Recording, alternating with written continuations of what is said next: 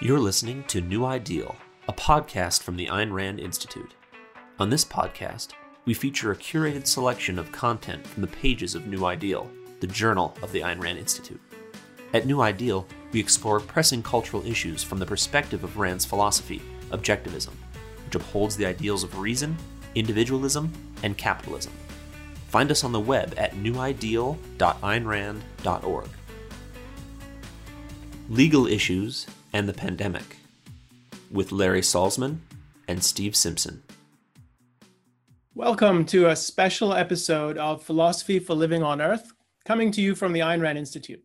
This is a web series exploring life's big questions and the answers to those questions coming from the ideas of Ayn Rand. My name is Ilan Journo, and I'm your host today. All across the United States, millions of people have been told to stay at home or shelter in place to slow the coronavirus pandemic. At this point, about 1 in 4 Americans are under orders not to go to work, not to go to school, not to go out of their homes unless absolutely necessary. These extraordinary measures raise a host of legal questions. What legal precedents, if any, are there for such measures? Do they represent the suspension of the Constitution? And how do the lockdowns relate to the principle of the rule of law and the protection of individual rights? Should we expect to see any of the lockdown orders challenged in court? To explore these and related issues, I'm joined today by 2 lawyers with expertise in constitutional issues, Larry Salzman and Steve Simpson. Larry, Steve, thanks for joining. Hi, Ilan. Hi, Ilan, thanks. It's good to have you guys. So I want to just share a word of introduction so the audience knows a bit about you. And to get started, let me tell you a little bit about Larry and Steve. So Larry is a director of litigation at the Pacific Legal Foundation, where his practice has focused on property rights and economic liberty. He is adjunct clinical professor of law at Chapman University. He's also a member of the board of directors of the Ayn Rand Institute. Steve Simpson is also a lawyer at Pacific Legal Foundation. He's a senior attorney there, where he heads up the Separation of Powers practice group. For 5 years before that, he was director of legal studies here at the Ayn Rand Institute. I had the pleasure of working with Steve every day. And prior to that, before he came to the Institute, he was at the Institute for Justice litigating cases on free speech, campaign finance, and economic liberty. And some of his cases are really well known for those of you interested in looking him up. So thanks, guys, for joining. We're going to talk for about 25, 30 minutes. I have a whole list of questions here I'd like to get clearer on. And well, once we do some of that discussion, we'll turn it over to some audience Q&A. And we have people on Zoom, YouTube, Facebook, and I believe Periscope. So give us your questions. I have a colleague, Paul Tasky, who's monitoring that. He'll screen the questions, and we'll try to get to as many of those as we can. All right, Steve, Larry, there's a lot to cover. Why don't we start with what I think is on most people's minds. Just give us an overview of what is the law on things like quarantines and lockdowns. What's the state of the law on that? What is government's actual power today?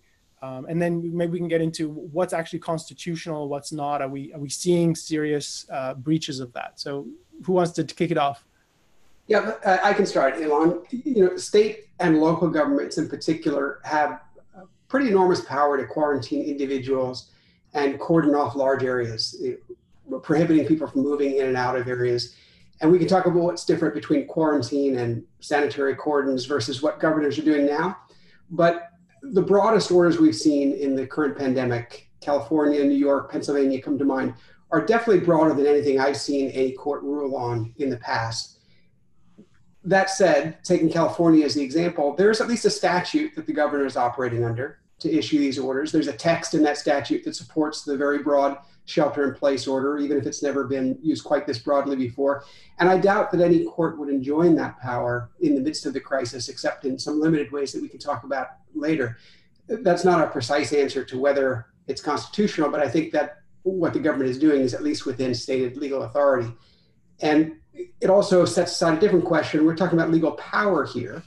And what I think the government can do, or what it's historically been able to do, is perhaps different than what it should do, or why old powers or those precedents should be changed.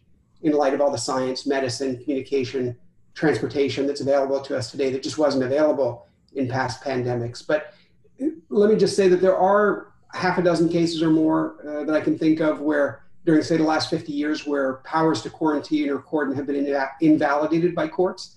So courts do act here. There are challenges that one can make, but it's a very long history of these powers in American government even before. I think Blackstone, who's the major English treatise writer from the 18th century, talks about quarantine as a power inherent in the power of government to protect public safety. And from the colonial era forward, local authorities required at various times isolation or quarantine in response to infectious diseases. Infectious disease was all over. They didn't have antibiotics. They didn't have germ theory. Yellow fever was common. They dealt with it the best they could. And coming into the modern era, there's a whole series of state law and U.S. Supreme Court cases that deal with this. Just to give you a handful off the top, I'm thinking there's a 1902 case involving Louisiana Board of Health that endorsed widespread cordons, citywide cordons. There's Jacobson versus Massachusetts. That's a 1905 U.S. Supreme Court case that endorses mandatory vaccination as a response to the spread of disease. You have a series of cases that didn't get to the level of the U.S. Supreme Court, but were dealt with in U.S. courts of appeal. And the one that comes to mind in California is a case called Juho versus Williamson. That dealt with a tuberculosis spread, and it was a case in which the cordon was actually struck down by a court as exceeding the power of government to cordon. But in doing so, it endorsed a very wide sort of power and set the parameters for it. So the point there is there's hundreds of years of historical precedent of cordons and quarantines, and there's very narrow court decisions going back 100, 150 years, even into the early 19th century. 1824 is Gibbons v. Ogden, which is a case that has nothing to do with quarantines, but it's cited as a sort of offhand comment that the quarantine power of the states was an example of something that state powers could be used for. So there's a long history of cordons and quarantines, and I think what they're doing is broader than anything that's been done before, but in a certain vein. So can I just jump in? Maybe you can help clarify this. So when you say, so a quarantine, I understand, is you take an individual or a group of individuals who are known to be sick and you put them off to one side, right? That's, I don't know if that's the exact definition. Whereas what is a cordon? Is that more like what we're seeing in California and New York, where whole cities are told to just stay home? Or is there a more specific characterization of a cordon? No, well, the way I've seen it, looking at the way courts have looked at it, quarantine is individualized determinations. You have the disease, there's reason to believe that you've been exposed to the disease. We're going to just put you aside, keep you inside, put you under a lockdown order. You're not allowed to contact anyone. If you do, there might be criminal sanctions involved. That's a quarantine. And there's some individualized determination about your situation in that case. A cordon is mostly, historically, that term has been used, a cordon sanitaire or sanitary cordon has been used to say, a mayor, say, or a public health department can say no one can come in and out of this area because we know the disease is here. Maybe we don't fully understand the nature of the spread or the communicability of it. So everybody who's in there has to stay in there. No one can go in.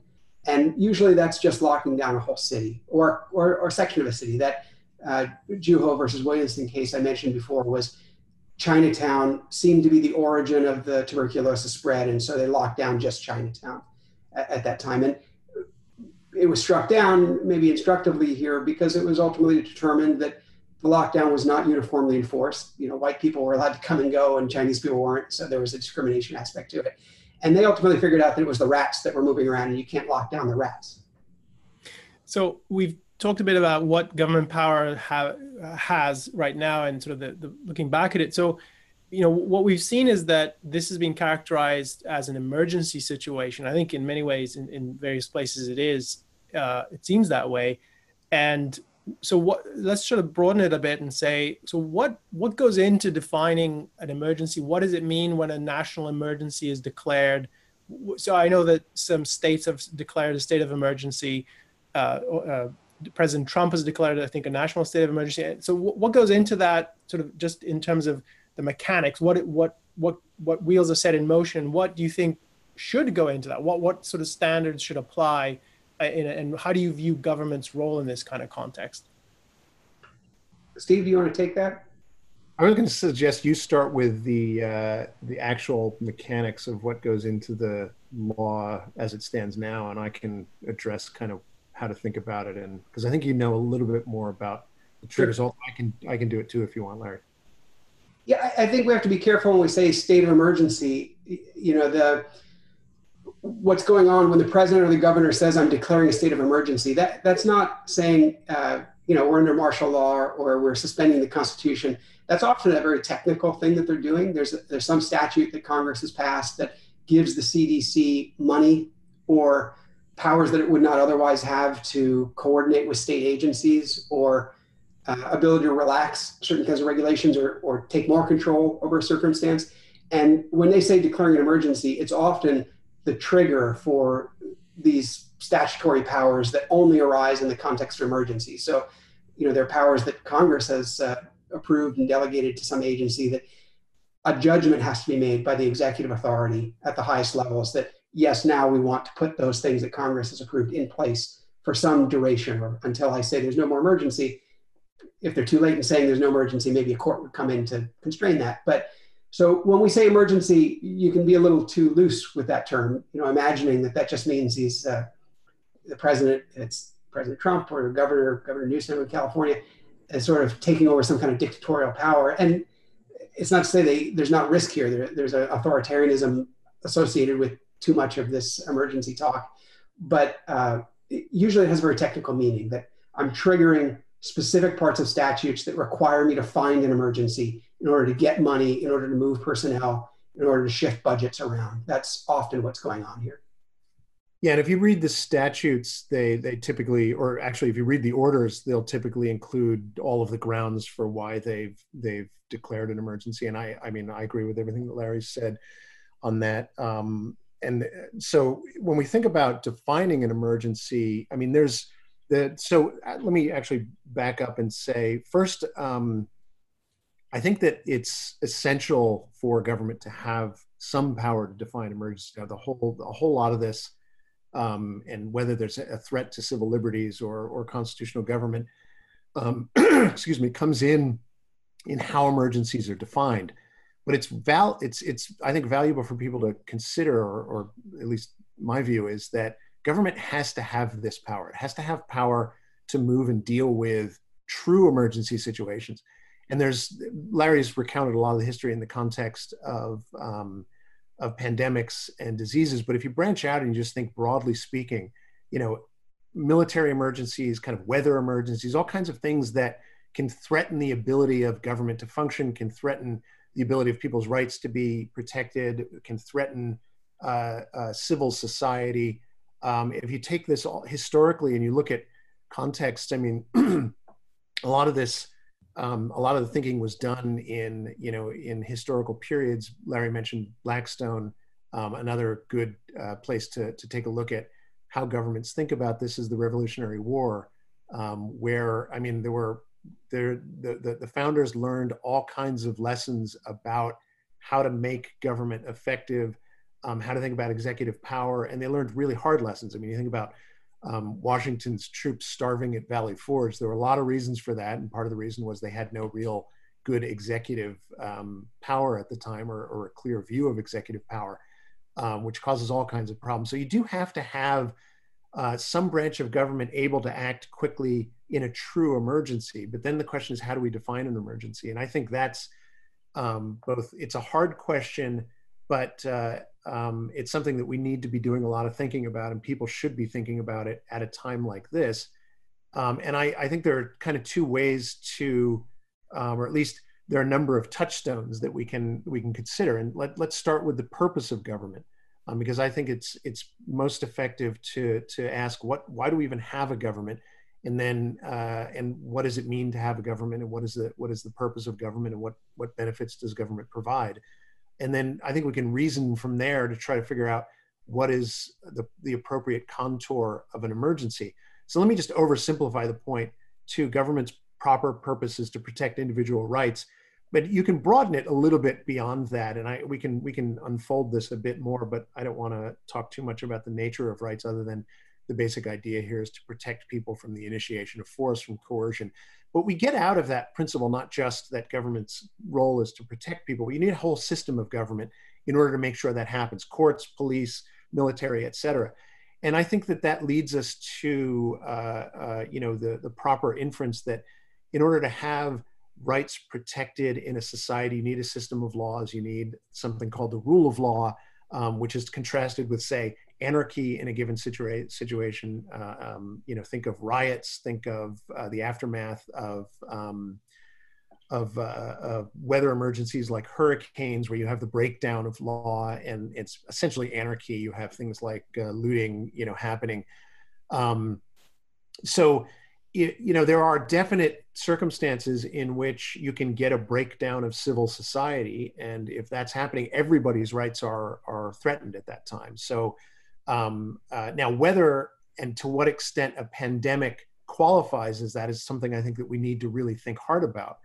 But it's definitely the case that government has to have the power to, at least in a short-term sense, impose order so that the government can actually perform its proper function. And if you think of something like a riot situation, the LA riots I often think of, which I don't think they actually initiated or imposed anything like martial law, but it would have been the circumstance where you had a total breakdown of order. I think it would have been entirely appropriate for the government to say, look, in a certain part of the city, we're going to lock people down and we just have to impose order because we basically have chaos.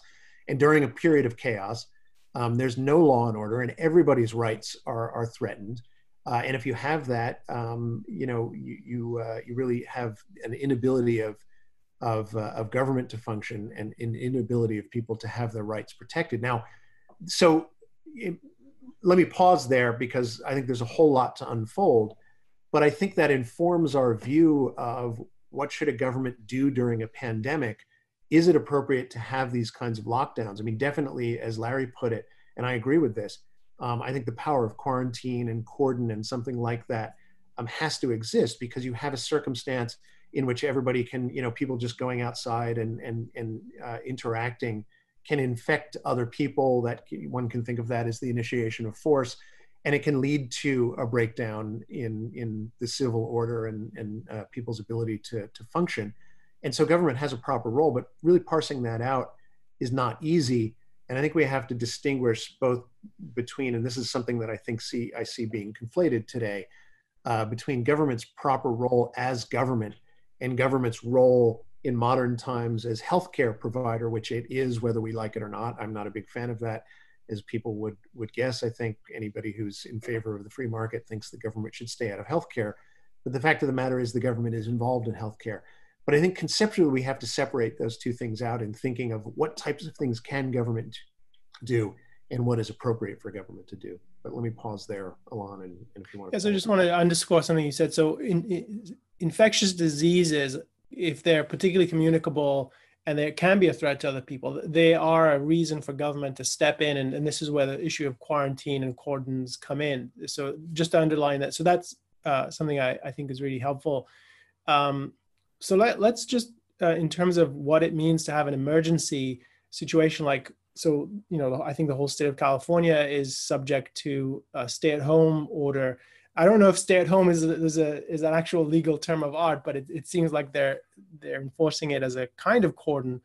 So what I'm interested in just, if you guys have comments on this, is when we have something like that, what would you, so, I mean, one of the principles of the United States government is a rule of law. So what kind of things do you think have to go into justifying that? So what would have to be known? What would have to be said? What would be the constraints on this? Because I think you raised this earlier, Larry, there is a concern about this is the way some authoritarian regimes just have established themselves, right? So it's not an unthinkable scenario. And I think a lot of people are worried about that.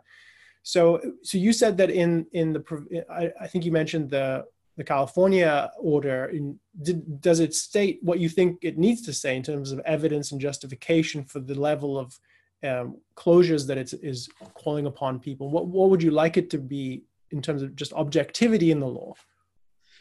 Well, let me take that in sort of two cuts. One, what is the authority they're invoking, whether it's at the federal level or the governor's level? There are there are statutes that authorize the CDC to take the actions it's taking. There are statutes that authorize the president to take the actions that he's taking. So in some broad sense, they're not just waking up in the morning and say, I think I need to do this, and they're acting truly arbitrarily. There is some law there. The question is now, how are they applying that law? How are they enforcing it? And are they doing that in a way that's constitutional or lawful for other reasons? And this seems to have been handled really badly. One thing I think we just need to be objective about is the level of uncertainty that people are operating under, right? People didn't know how communicable it was. It was unclear how lethal it is, and those things make a difference into how extreme you might go. So the first response, I don't know about this first response, but by the time we got these orders, the response was, we believe we are in a total disaster in the making and we have to take extreme action. That might be justified if you have some reason to believe that, but for how long? How long does it take you to develop that evidence?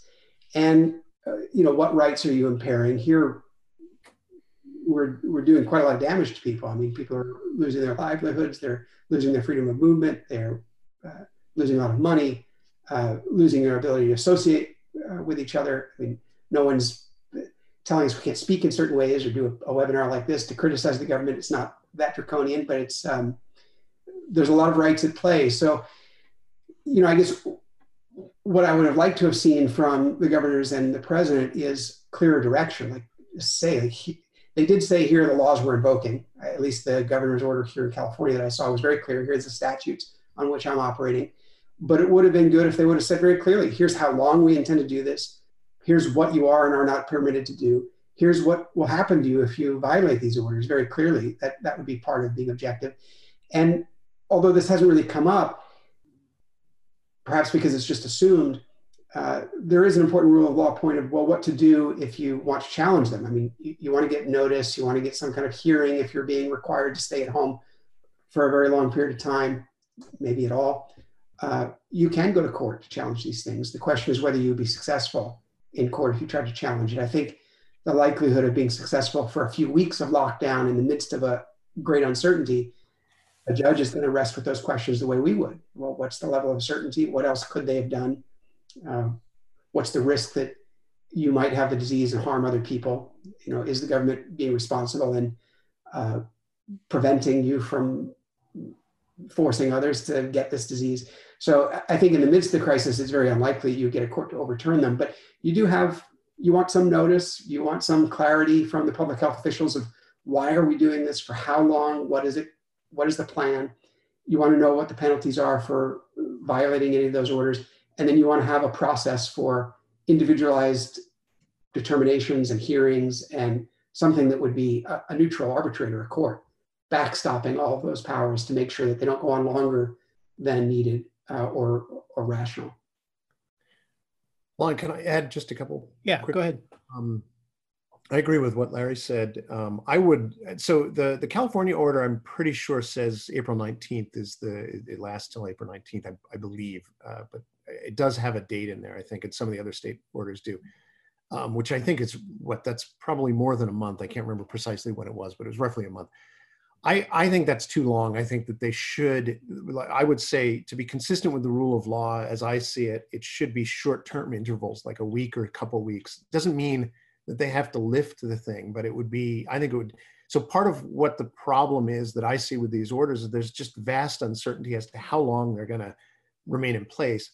And this is a point that many people are making, but I would emphasize it that it's highly problematic for government to effectively be saying, and this is the impact of an order like this, we're going to shut down the economy, we're going to, hobble large swaths of the economy, which is to say people's ability to live their lives, and then production to protect us from disease. All of that is necessary in dealing with the disease. It's not as though we can just shut down the entire economy and then wait for the disease to stop and somehow everything continues. That has a gigantic cost on people.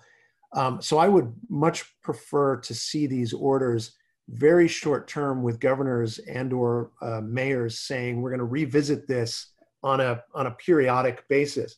We're going to reevaluate information, especially when you have a circumstance like we have today, where the information is, there's really a dearth of information, both because government has failed in many ways, but also just because it's hard to know exactly how this is going to flesh out. So there's an inherent dearth of information that I think is just natural in a situation like this. So I would like to see these orders much more short term, and see more of an appreciation from the various politicians that people's lives, carrying out their lives, economics or the economy. We talk about this as the economy as though it's a big machine, but I mean, what we're talking about is people's ability to sustain their lives, and that's a hugely important part of both dealing with the disease and just continuing on with civil society. And I don't see any recognition of that coming from governments much, at least early on in the process. Now, later on, I mean, actually, weirdly, Trump has recognized that, which is, I think, a good thing. And I think you have Governor Cuomo in New York is another one who's now starting to see, look, we can't just shut down all of life. And there's voices, I think, of reason to that extent out there. But I think it would have been far better to see governments taking that into consideration, just recognizing, look, we got to get people back to work very quickly. So Steve, I just want to circle back to something you said, because I think connects to this. So you just said in part of your comment that you think there have been government failures here. And then I want to connect that to, you were saying as well that, you know, in the current situation we have a mixed economy where there is pockets of freedom, but government's involved in a lot of areas of our lives. And the main one you mentioned was healthcare. Government's a big player in the healthcare space. So, I mean, what do you see as the failures that, as part of the context for thinking about this, and how does that fit into sort of the reaction that you're seeing?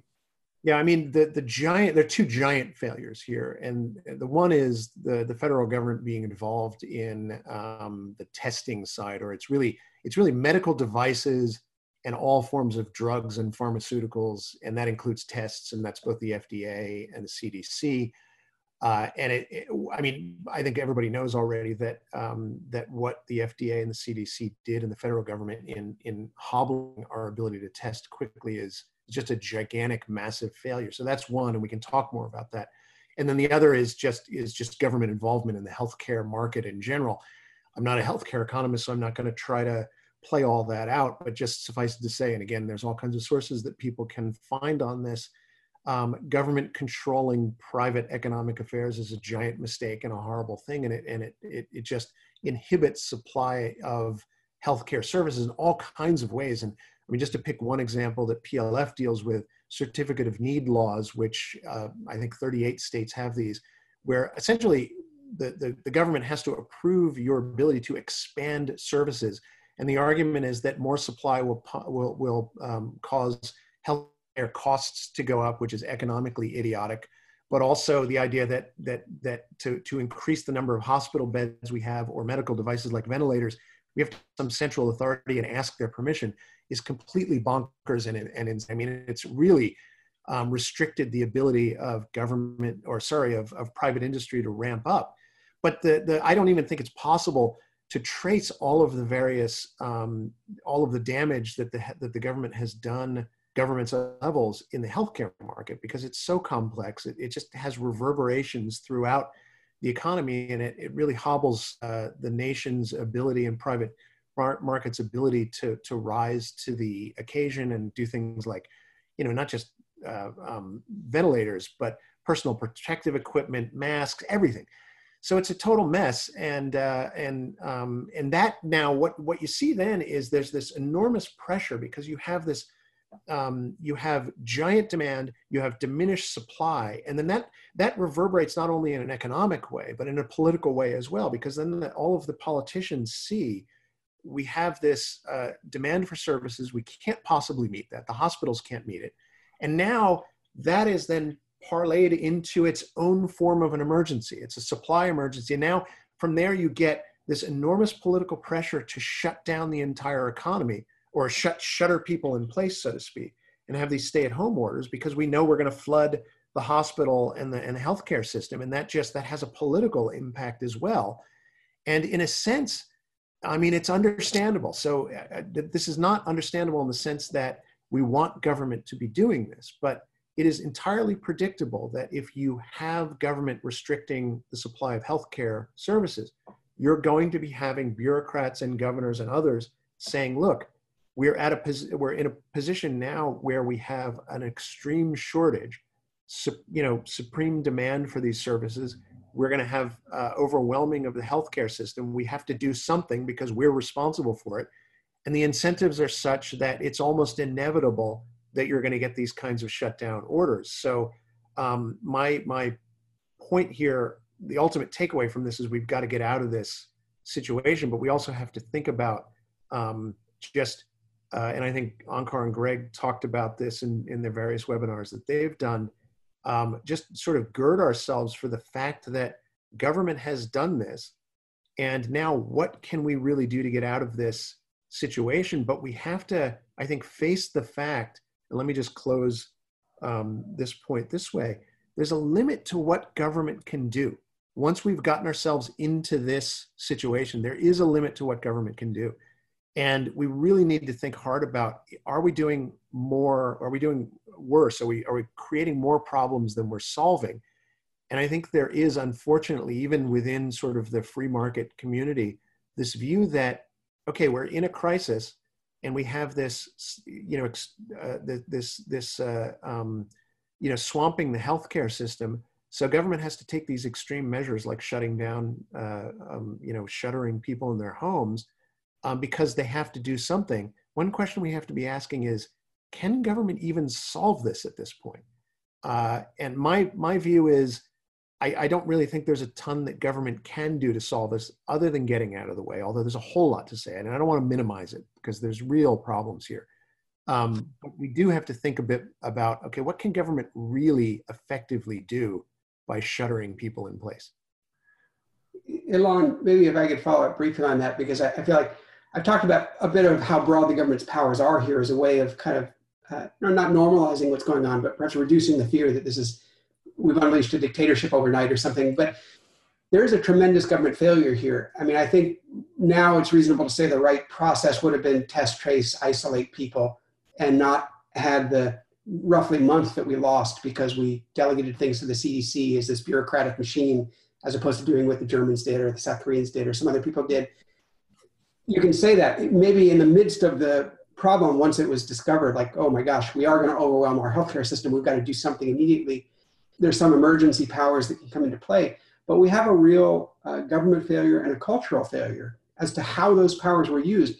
Broad powers mean the government has a lot of discretion here. They could have used those powers in a very different way. Instead of locking everyone indoors, they could have unleashed a free market response. They could have recognized that in the midst of a crisis, any kind of crisis, whether it's pandemic or hurricane or earthquake, you need to innovate, you need to adapt, you need flexibility, you need production, you need goods moving to the right places at the right times without all the restraints. Governor Newsom and President Trump could have used the tremendously broad powers that they have under these laws to relax the regulations. They could have sat down with their heads of each of these agencies and said, we are going to use this power to let you do anything you do to take all the restraints out of the way of the private enterprise that could be brought to bear on this problem. And a little bit of that has been happening in the last week, I see, but it wasn't the immediate response. There was a more authoritarian, reflexive response of, we've got to close everything down, we've got to shut everything down, we have to respond to this emergency in a way that governments typically do. And that is really a cultural failure as well as the government failure. So we have a lot of questions from people watching, which is great. And if you're watching us, we'd love to get your questions. As I'm gonna give you guys one more question from me, and then we'll turn to the audience. As I'm doing that, I'm gonna launch a poll for those of you watching on Zoom. I'd like to get your feedback on this question. It would be really helpful for us. Just take a moment. So Larry, Steve, you've been saying, sort of outlining some of the ways in which there's been a government failure and a cultural failure. I'm interested in what you think of, and I actually think there's a whole topic here for another webinar for us to talk about. This was tracing out the mechanics of what happened, what went wrong, what do we know now, and how would we approach it differently. I'm interested from the perspective of lawyers, and you guys, part of what you do at Pacific Legal is challenge the government and try to find ways to constrain its power back to the original purpose of government, as protecting rights. What do you see as places for concern or tripwires for things that you think, okay, if this happens, we're going to be really, this is a sign of really, sort of going down the wrong path very quickly. Because I think what some people are pointing to, which is, and it's come up earlier, emergencies are just often an excuse for massively expanding government power. And it doesn't tend to go back to where it was before. If you think about wartime situations, 9/11, we got the Patriot Act, which vastly expanded government. So just, if I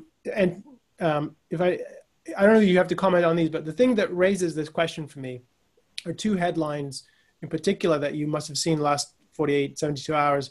The Defense Production Act pushing President Trump invoking that to get General Motors to start making ventilators. And there was another smaller story about changes that the DOJ, Department of Justice, has suggested. And so if we can work those in, that would be great. But just tell us what you see as tripwires, your concern.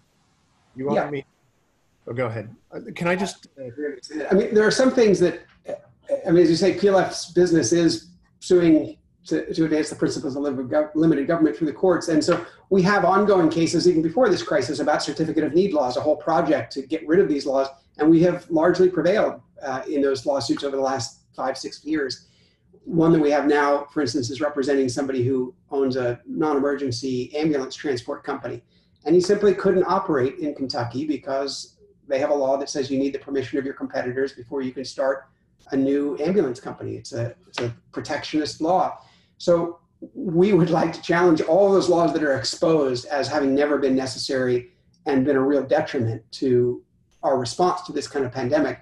In terms of tripwires going forward, we're just monitoring what is all the legislation and the executive agency actions that are happening.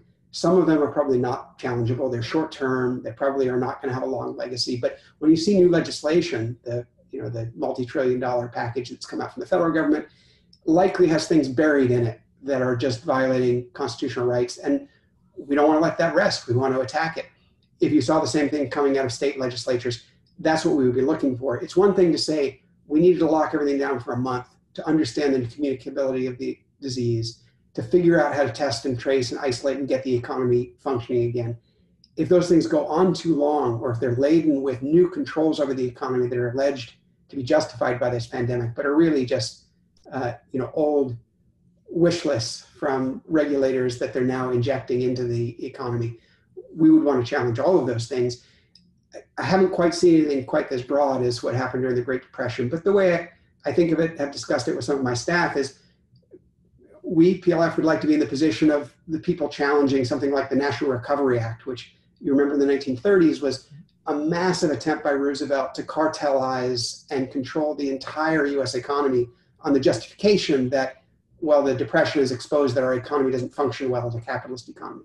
Well, something like that, we would be on the front lines challenging those things in court.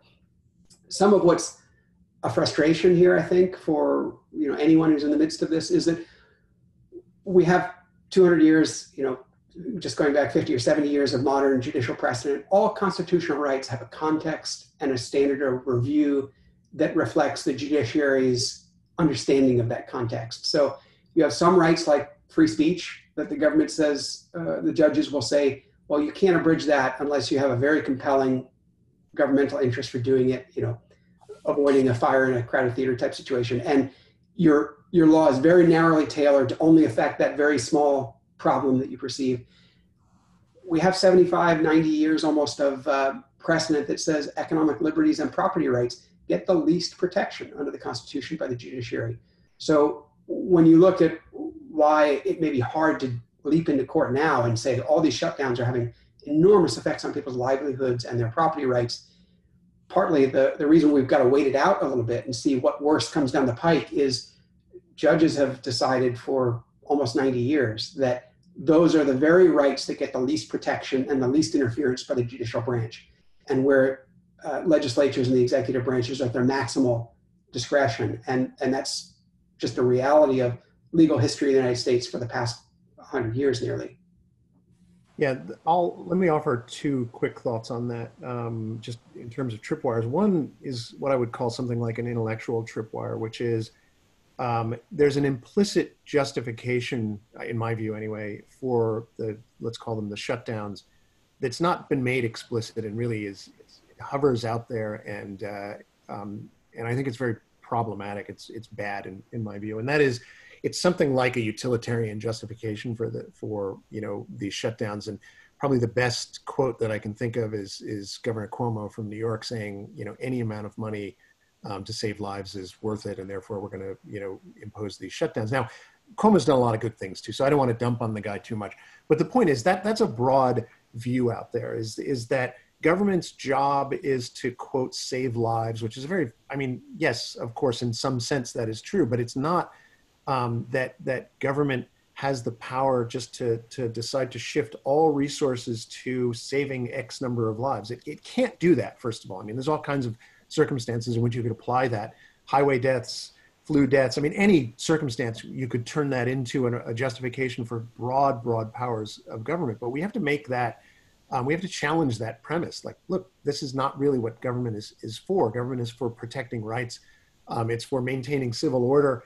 And then we need to think about what constitutes an emergency. So if it's one thing to say we're going to have a total breakdown of the healthcare market, or system, but that, we really need to be careful about throwing terms around like this, analogizing this to a war situation, and I really think bring out and just be clear about why is it that government is doing this, and what is its real role in this. So that's one tripwire that I think is already out there. People need to talk about it. They need to challenge that premise and reorient ourselves to just understanding what is the proper role of government, because that'll get us thinking about what government can actually do.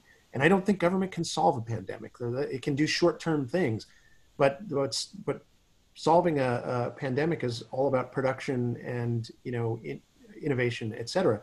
The second sort of tripwire is, again, I don't know if this is really, think about it, this is a tripwire, but it's just looking through history, and Larry alluded to this already, about what we got out of the Great Depression, out of sort of think of it as the Cold War, think of it as 9/11, think of it as the financial crisis in 2007. And what you see consistently is giant growth in the administrative state at all of those levels. I would be floored if we didn't see, coming out of this crisis, a real push to consolidate and create something like the Department of Homeland Security, except for health, disease, whatever. So combining the CDC, combining the FDA, throwing in a bunch of other powers, and creating yet another giant unaccountable bureaucracy, and people will not learn the lesson that, the FDA and the CDC really screwed this up. Let's take a look at why that happened.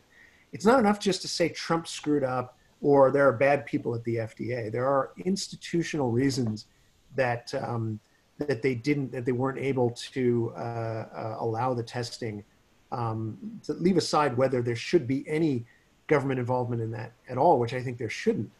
But even assuming there is going to be some government involvement in that, we need to think about, okay, what does that mean? And there's a whole institutional framework that slows our ability to deal with that. I would put it as it's the worst version of the precautionary principle you can imagine. It's total risk aversion, and it's a kind of bureaucratic sclerosis. So if we want to be able to deal with this the next time this happens, we have to shrink these agencies, not expand them. Elon, I know we want to get to questions. I also afraid I didn't answer your question. As with the Department of Justice looking for expanded authority to detain people for longer periods of time without hearing, yes, somebody has to sue over that, right? That's absurd. It has nothing to do with this particular crisis. Whether PLF would be the people to sue, we don't typically represent the kind of people who would be in jeopardy from that, but absolutely, somebody needs to sue that.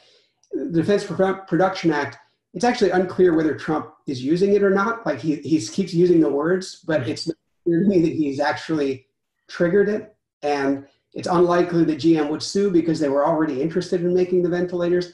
And in any event, it's fairly rarely used law. And there is good precedent on the books from 1952 when President Truman tried to use it to call workers off a strike and back to work at steel mills. And the basis for getting struck down in that case was, or his attempt to do that being struck down, was pretty good. The court basically looked and they said, we look at the evidence and there's just no evidence that there was actually a shortage of steel. You're just, using your presidential power to influence a strike. You can't do that. And so there's pretty good precedent. So I don't think that's going to get too far away from us. But, anything like a new TARP, a new National Recovery Act, a new Homeland Security Agency, things that are just leveraging this as an excuse to expand government power, we want to look at every dimension of that to bring lawsuits that would be effective. It's also worth noting that the Defense Production Act doesn't have anything to do with pandemics. It's about national security. It's only ever been invoked in those contexts. Why don't we transition now to some questions? We have a lot, so I want to try to. I'm going to combine some questions. I'll mention the people who put them wherever I can, and so let's take a couple. So about New York, New Jersey, the question is essentially what's the scope of presidential power specifically on this kind of issue? And it comes up in the context of New York and New Jersey, where Trump has apparently said he's considering an quote enforceable quarantine on those areas. So is there such a thing? Does he have more power than we realize, or what is the scope of that? Just if you could do that like in a nutshell. Well, I'm a little uncertain. I don't want to go beyond what I know, but I'll say the primary power for quarantines and cordons is coming from local public health officials and state. It's a state power that's often delegated to local public health agencies. There are administrative powers at the federal level that come under the Food and Drug and Cosmetics Act and the enabling statutes for the CDC. And so there are definitely limited circumstances in which the federal government has powers to override what the states are doing. You know, unless there was just something really off the charts going on in New York or New Jersey that would justify, it seems unlikely. The one thing the federal government could do, it seems from past cases, is prohibit interstate travel between a state that has a particularly bad infectious disease rate and other states. That's possible. Never been done before, but it's at least a possibility. Okay, so that was from Anonymous on Zoom.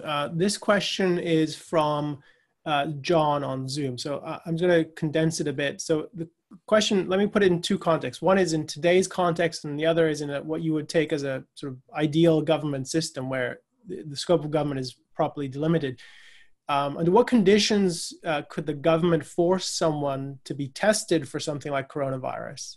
And I mean, this is already in the realm of if we had testing at the point, could be tested for that. And if you refused, could they force you? Could they punish you?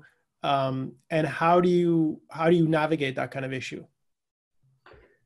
I mean, I can say something, and then I'm interested in Steve's view. But I mean, I think they have some power to do that, right? It would probably fall under. I mentioned the 1905 case of Jacobson versus Williamson, which is the Supreme Court case that establishes the whole framework for thinking about vaccinations that are mandatory. And so I think if you're in a real pandemic circumstance and a lot of people are dying, I wouldn't be surprised if they did mandate testing. You could do that in a lot of different ways, more or less voluntary. You could say, well, you don't have to do the test, but if you don't do the test, you know, you're not allowed out of your house for a year. If you don't do the test, we might shift the civil liability standards so that you're going to bear civil liability if you give anyone else this disease, such that the incentive would be that any rational person would say, I think I'd like to take that test. What comes out of Williamson is government can force on you certain invasive procedures. I mean, vaccination, I don't know that they can go much further than that, actually, but there are limits, like if you have medical conditions that might make it particularly dangerous for you to get vaccinated, or there's just zero evidence that you have a risk of exposure or giving the disease. You know, if you have some evidence that you're immune or something, they can't do it. So the same thing would apply to testing. You might have exceptions to it based on your individual circumstances. Again, you'd be subject to due process. You could challenge that and say, I want some individualized determination, but I think they could do it. And it would be better if it was part of a campaign to test and trace and isolate people for the purpose of freeing everyone else.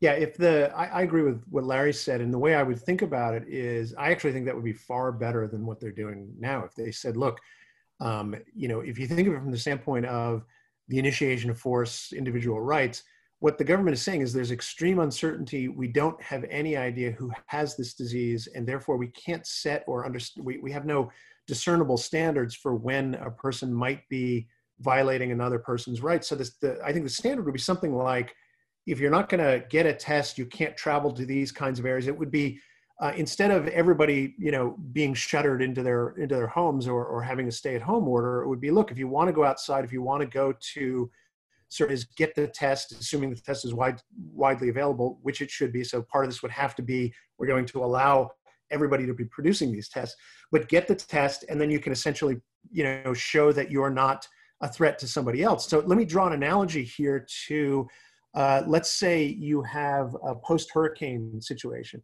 right? And then there's widespread looting. And I think this has actually happened in various areas after a hurricane.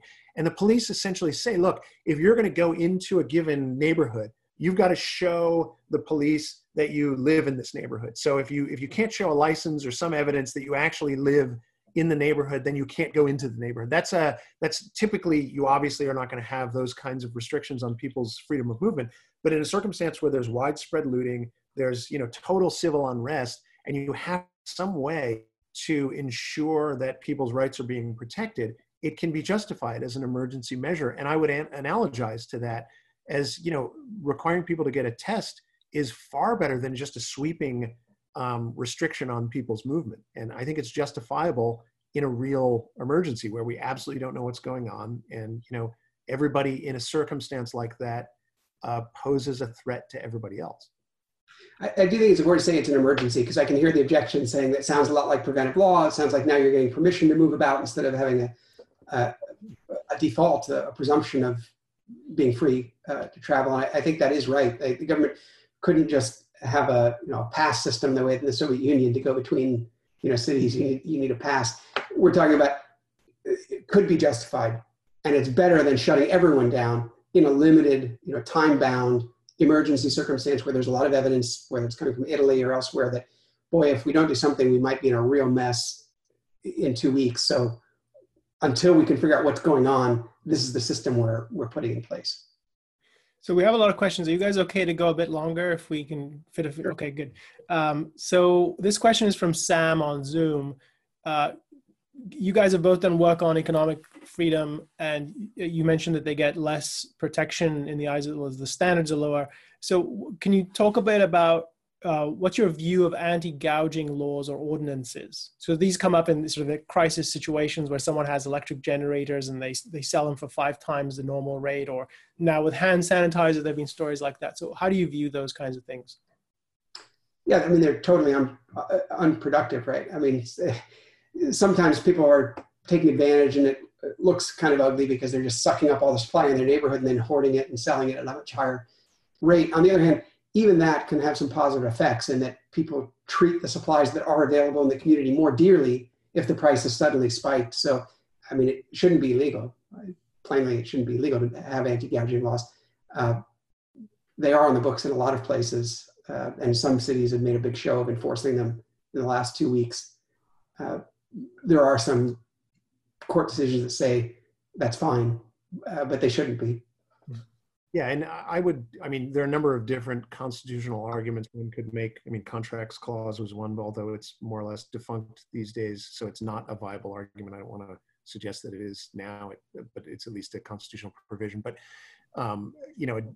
there are various standards that apply to restrictions on economic liberty. I think Larry mentioned earlier that the standards are extraordinarily broad, that there's almost total deference to government action in this context. But if you just think of it as the right to liberty and the right to, to carry on the actions necessary to sustain your life, which generally speaking, due process, equal protection, the Privileges and Immunities Clause, and other provisions of the Constitution protect, I think the rule ultimately should be something like a rule of rationality or a rule of reason, but a real rule of reason. In other words, I mean, price gouging laws are economically, I mean, they're just idiotic. They are extreme restrictions on people's freedom to sell their wares and go about their business and live their lives.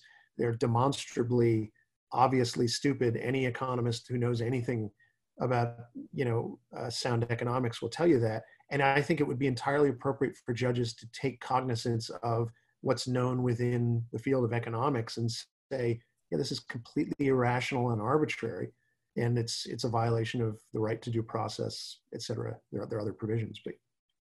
So I've got a few questions here about how other countries are handling the coronavirus, and let me know if this is outside of what you've been following.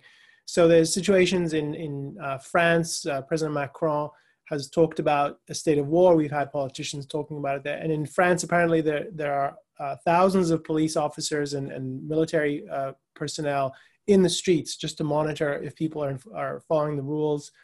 And in India, there are authorities beating people up, apparently. This is according to the questionnaire, to enforce a lockdown.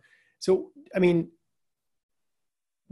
do you have sort of thoughts about that? And then in connection with that, sort of other models that countries have tried. And I think the other models are, there's parallels with South Korea, which hasn't imposed this kind of lockdown. Similarly, Taiwan and I think Singapore as well. They have very different approaches, which have their own. I mean, there's also questions about that. But can you just sort of tell us what your views are on that? I mean, these are more political views than legal views, perhaps. But you know, obviously, the French and Indian perspective is the wrong one, and the South Korean is a lot better. If it were a better culture, I don't think we would need the lockdown. And I think constitutionally speaking, we probably shouldn't have the lockdown unless you have some level of uncertainty or level of evidence that there's an extreme lethality, an extreme communicability for a shorter duration as is required. That's separate from what I answered before about what are the government's powers here. You know, what should they do is a slightly different thing. If you had a better culture, everyone would say, well, what we want to use the law for is to unleash the supply, allow people to adapt to this, allow people to innovate their way out of it, allow people to produce as quickly as possible. And we want to use the law to constrain the government to doing the things that is the government's job to do, which is taking care of the real risks. So all of this context of sort of locking down is in the circumstance of we have a great deal of uncertainty. The one thing we do know is if things go the way they were going for, you know, the week before or two before the lockdowns, there will be overwhelming of the medical system. We don't know how long that will last, and we don't know how many people are going to die. So there's a level of evidence there, or a level of uncertainty that justified pretty extreme action, but you'd want to unwind that as quickly as possible. And I don't know how you unwind that except by testing, tracing, isolating the sick people, and allowing everyone else to get back to their normal lives as quickly as possible. That should be the imperative coming out of our government. Yeah, I'll just add that one of the reasons that we should be really, really hesitant to do two things. One, analogize to war. This is not a war, it's totally different. But when you analogize to war and you start using that as the main way to frame this, the next logical step is to get to martial law. I mean, and that is essentially what, you know, it seems to be happening. And although I haven't studied France and India or what's happening over there, but I mean, this is a logical progression to think of this as a war. It's not a war. It's really, really wrong to think about this as a war. But the other thing to think about is if we have lockdowns or shutdowns or stay-at-home orders, they have to be enforced somehow. I mean, every law that you put on the books or executive order or emergency provision has got to be enforced. And that is one caution that when we're thinking about what types of measures to take, we need to think about, okay, if people start violating these measures or, you know, advertently or inadvertently by going hiking or something or going to the beach, you're going to need police out there enforcing these laws, which is going to lead to all kinds of tense interactions between the police and citizens. And it's also going to move resources away from other things. I mean, something we haven't talked about, which I don't think we're going to have time to talk about, is think about all of the other things that are the normal, you know, things that government has to deal with. I mean, domestic violence, I think, has spiked and will probably predictably spike because people are sheltered in their homes. But there's all kinds of other consequences to this that we need really to think about when we impose these kinds of orders that I don't think people are thinking about. So I want to turn to something that has to do with infectious diseases, but taking a step back and asking, this is from a question from Zoom. So, you know, project forward once we're past coronavirus, this situation, and presumably there'll be more viruses because this is just part of how nature happens and we can't predict. So the question is, what would you say is the proper way for, under sort of constitutional system, to protect the country from infectious diseases? Is it like, is this partly something that you do at the border? Is there things that government should be doing? So how would you think about this kind of issue? Because it seems like it you know, very infectious disease is a threat to other people. So how would you go about thinking about that? I think it's appropriate, excuse me. I think it's appropriate for government to be, to have some sort of an agency or some sort of a, branch of government. It's within the executive and law enforcement, I think, and military, to be thinking about infectious diseases, both from the standpoint that it's a potential military threat, because you can have other countries using biological weapons and the like. So but there's also a civilian, non-military, in the same way that if we take a pandemic as something that can create a breakdown in civil order and the types of things we've been thinking about, it makes sense to have something within government that is monitoring these and paying attention to them. And you could have something like the CDC, and this is, I think, the primary purpose of the CDC is to sort of figure out and monitor these types of situations, and then advise executive officials or other branches of government as to what steps need to be taken, or how do we define an emergency. And I mean, that is in part a scientific question. So I think that there is a proper role for government in monitoring and developing standards for this kind of thing. In terms of having the productive capacity to deal with the emergencies, that's primarily a private function. And what you do is you free up private industry to deal with that. Now, beyond that, I do think there is probably, I think there's a proper role for something like the Defense Production Act from a national, security standpoint. That is, I mean, at least I could be convinced otherwise on this, but during wartime, if you're attacked, let's think after Pearl Harbor and we have no resources, we got to ramp them up quickly. You can see that there's, some role for government to say, okay, we need to shift resources to be producing so that we can meet the real threat by an external enemy. And I could see some kind of argument for a law like that if everything else breaks down. But the primary role of government should be getting out of the way and allowing people to produce so that private industry can deal with these kinds of things. I agree with that, but Elon, I just want to put a word in, but the government has a role, but a lot of this is just up to people's voluntary action, right? We look at, and also you don't want to be rationalistic about this. It depends on the kind of disease. What we're dealing with right now, or what we were dealing with, is a certain level of uncertainty and a crisis based on years and years and years of accumulated government regulation that produced maybe shortages in the kinds of materials we would need and lack of flexibility to people to meet the surging demand. So there's one thing that we have crisis or emergency. It's another thing what you would do ongoing. And I look at every year we have a flu vaccine, and some people take it, some people don't. And the government doesn't arrest people for not taking the flu vaccine, and it doesn't mandate that everyone gets the flu vaccine. I think the majority of people, do take it because they find it in their interest.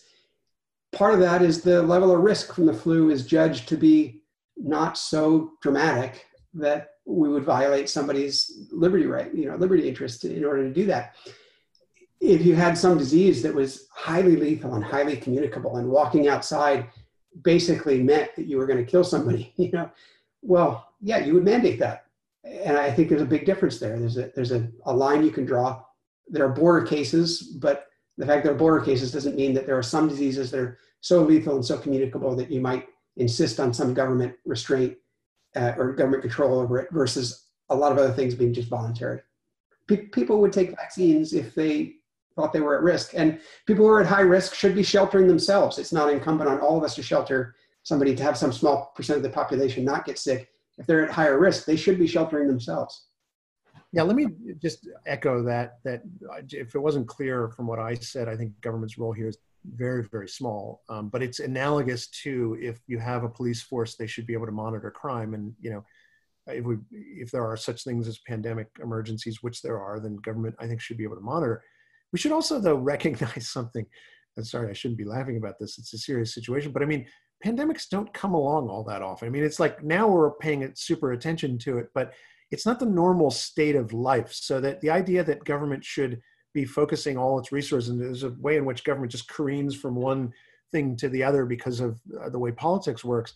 But I just want to echo Larry's point that the main solution to this is private industry, and I mean, which, by the way, has done an unbelievable job in protecting us from disease and creating one of the best medical healthcare systems in the entire world. And certainly the free market does that. So I mean, that's what we really should be focusing on if we want to prevent these kinds of things from happening in the future.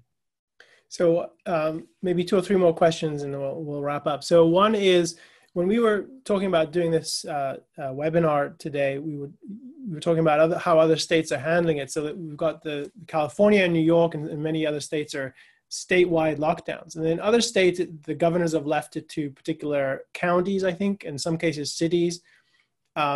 Do you think, just in terms of the legality and sort of the best principles to follow here, should it be more localized to, okay, we know this borough is a hotspot, maybe that borough in particular is locked down versus the whole of New York City? And I don't know if that's actually accurate, but suppose that was the situation.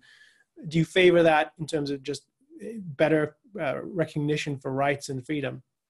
I definitely do. But I mean, that what it requires is, so the broad principle here, the broad constitutional principle is federalism, and the idea that we have, state governments that deal with local things, and then local governments all the way down to local governments, and then the federal government that deals with really national issues. And that I think the basic goal there of you want on the ground officials dealing with on the ground kinds of problems, and decentralization is much better than centralization. And generally speaking, that's a good principle of organization, and it applies to government just as much as it applies to any other activity.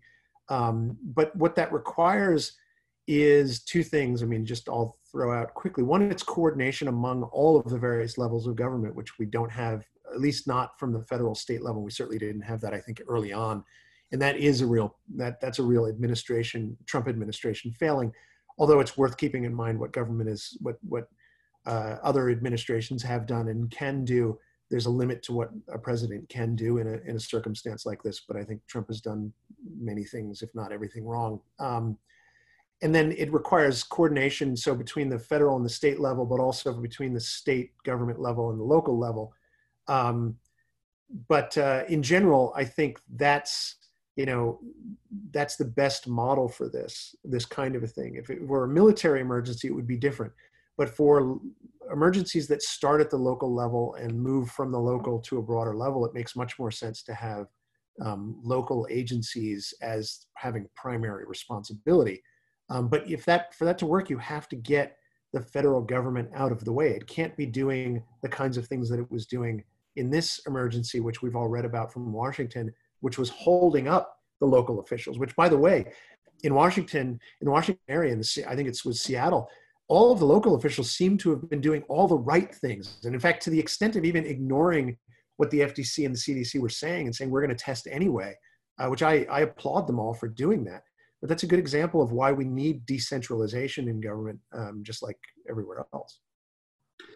There's another point, Ilan, there, I think, which is, people always ask, what's the role of the judiciary, or is this unconstitutional? There's also political accountability. If you look at New York and California, they had very extreme responses, probably too extreme. They might have gotten in the way themselves in some respect, and certainly hurting people economically.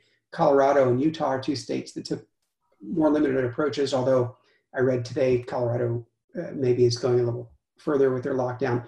And that will lead to some political accountability. If you have differences in the way different states are handling this, 6 months from now, the crisis will be over. People will assess, did our politicians put in motion the wrong kinds of things, the right kinds of things?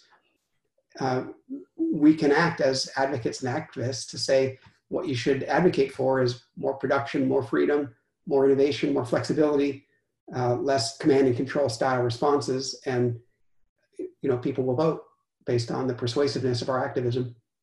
So on that note, one other question someone has asked, and I'll just reframe it a little.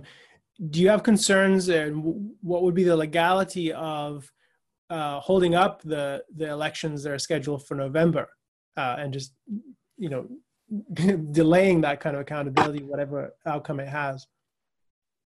That sounds like a terrible idea to me. This crisis just doesn't rise anywhere to the level, and it certainly won't by November. You can bet one of the major political parties would sue over that. That would be their, they would have standing to sue and that kind of thing. And maybe people are interested to know, I have seen lawsuits. It's not, I said I didn't think courts would strike down these statewide orders.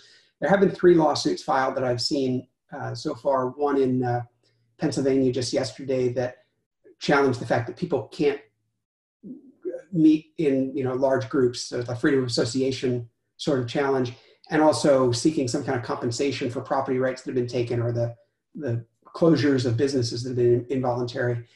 And the other two lawsuits I've seen, one was about gun rights. One of the governors particularly shut down gun stores, and so there's a Second Amendment suit.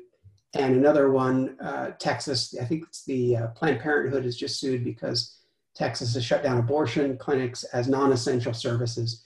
And I think, looking at those, some of these will succeed and some will fail. I mean, the abortion and the gun rights suits probably have a more likelihood of succeeding, because when I was talking about that context in which the judiciary considers rights, those rights are considered more important in some sense than the property rights and economic liberties that the third suit in Pennsylvania is suing over. But we'll see fairly soon how the judges are responding to this. And depending on how those go, it will give information about where we should be attacking on a judicial level these orders that go too broad and how we should be attacking them. So we'll find out pretty soon.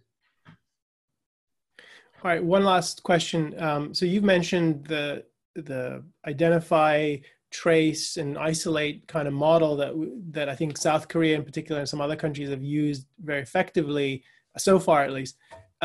One of the things about the South Korean model that I've read is that it was quite invasive in terms of people's lives. So they were tracking people's credit cards, they still do, using cell phone location data in real time to tell people, there's a patient on your block or in your apartment building on level 5, and here's the name and address, and avoid that person. Or if they were in contact with someone, they would get sort of pulled into that network of sort of tracking. That sounds like, it seems like that's a way to be very effective in isolating and tracing, but it seems like it runs afoul of what we would, if we tried that here, would seem to go against the Constitution in terms of, is that consistent with a lawful search and seizure type rules? Some is and some isn't, right? So the Fourth Amendment is the relevant part of the Constitution for this, and it says you're protected against unreasonable searches and seizures, and you have to have a warrant. There is a very relaxed standard of review in the United States for so-called administrative searches. So that's why we have to go through the TSA when we go to airports. That's why local police can sometimes hold DUI checkpoints, even though they're kind of a dragnet approach. And I think you would get some kind of review like that. So the question would come, why are they asking to track the information? What are they using it for what duration?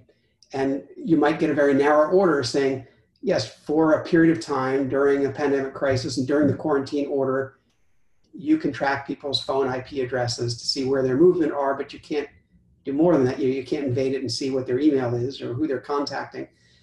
I'm not sure. I think that we'd have a lot of trouble with a law like that being found constitutional in the United States. But the point I want to make is the Fourth Amendment protects you against unreasonable searches and seizures. And again, there might be some evidence that huge lethality, you're a particular threat. We've made an individualized determination that if you move around, you're going to infect people. So we're going to get some kind of anonymized data that makes sure that we can jump on you really quickly if you go outside those borders. That might be possible. All right. Well, did you want to add to that, Steve? I'm just going to say I don't have much to say other than, the probable cause standard is a sensible standard precisely because it's evidence-based. So ultimately, something like that would have to be based on real evidence, I think, and preferably, certainly, something limited to particular areas where we know the disease is where the outbreaks are. But I would be floored if people wouldn't voluntarily do a lot of that kind of thing. We see all of the calls for testing. People want to be tested. It's not as though we have, and that's part of the legal analysis, I think, or at least the political analysis from the standpoint of the politicians in implementing this kind of thing. It's to recognize that, look, people are trying to get tested. Everybody wants to be tested. There's nobody I think there'd be very few people who say, no, I'm not going to be tested. I don't want to be monitored. I don't want to provide more evidence so that the various modelers and the epidemiologists can track this. And that should be the first response from government, not the sort of authoritarian response. And yeah, maybe just to follow up to that, just very briefly, I know we're out of time, but you couldn't get away with saying everybody's got to turn in their phones in this state, right? That obviously would be absurd. But you've gotten the test, you've been to a hospital, we know you have the disease, we know it has a 1 week or 2 week transmission time. For that period of time, we're going to track your movements, and a phone is the easiest way to do that relative to the more invasive things we could do to track your movements. That might be something that could meet muster under the Fourth Amendment. Well, we are over time, and I appreciate you guys coming up and joining us for this webinar. Larry Salzman and Steve Simpson, thank you so much for joining us today. Thanks. I'll see. Maybe we can do a follow-up as time goes on, and we'll see new developments. Thank you all for joining us on Philosophy for Living on Earth. We hope you'll make it for our next session. We're going to do more special editions on issues related to the pandemic as they come up, and we hope to see you there next time. Thank you. You've been listening to New Ideal, a podcast from the Ayn Rand Institute. If you like what you hear, leave us a review, share with a friend, and subscribe to our other podcasts. This podcast was made possible by donors to the Ayn Rand Institute. Help support this podcast by becoming an ARI member. Go to aynrand.org/membership.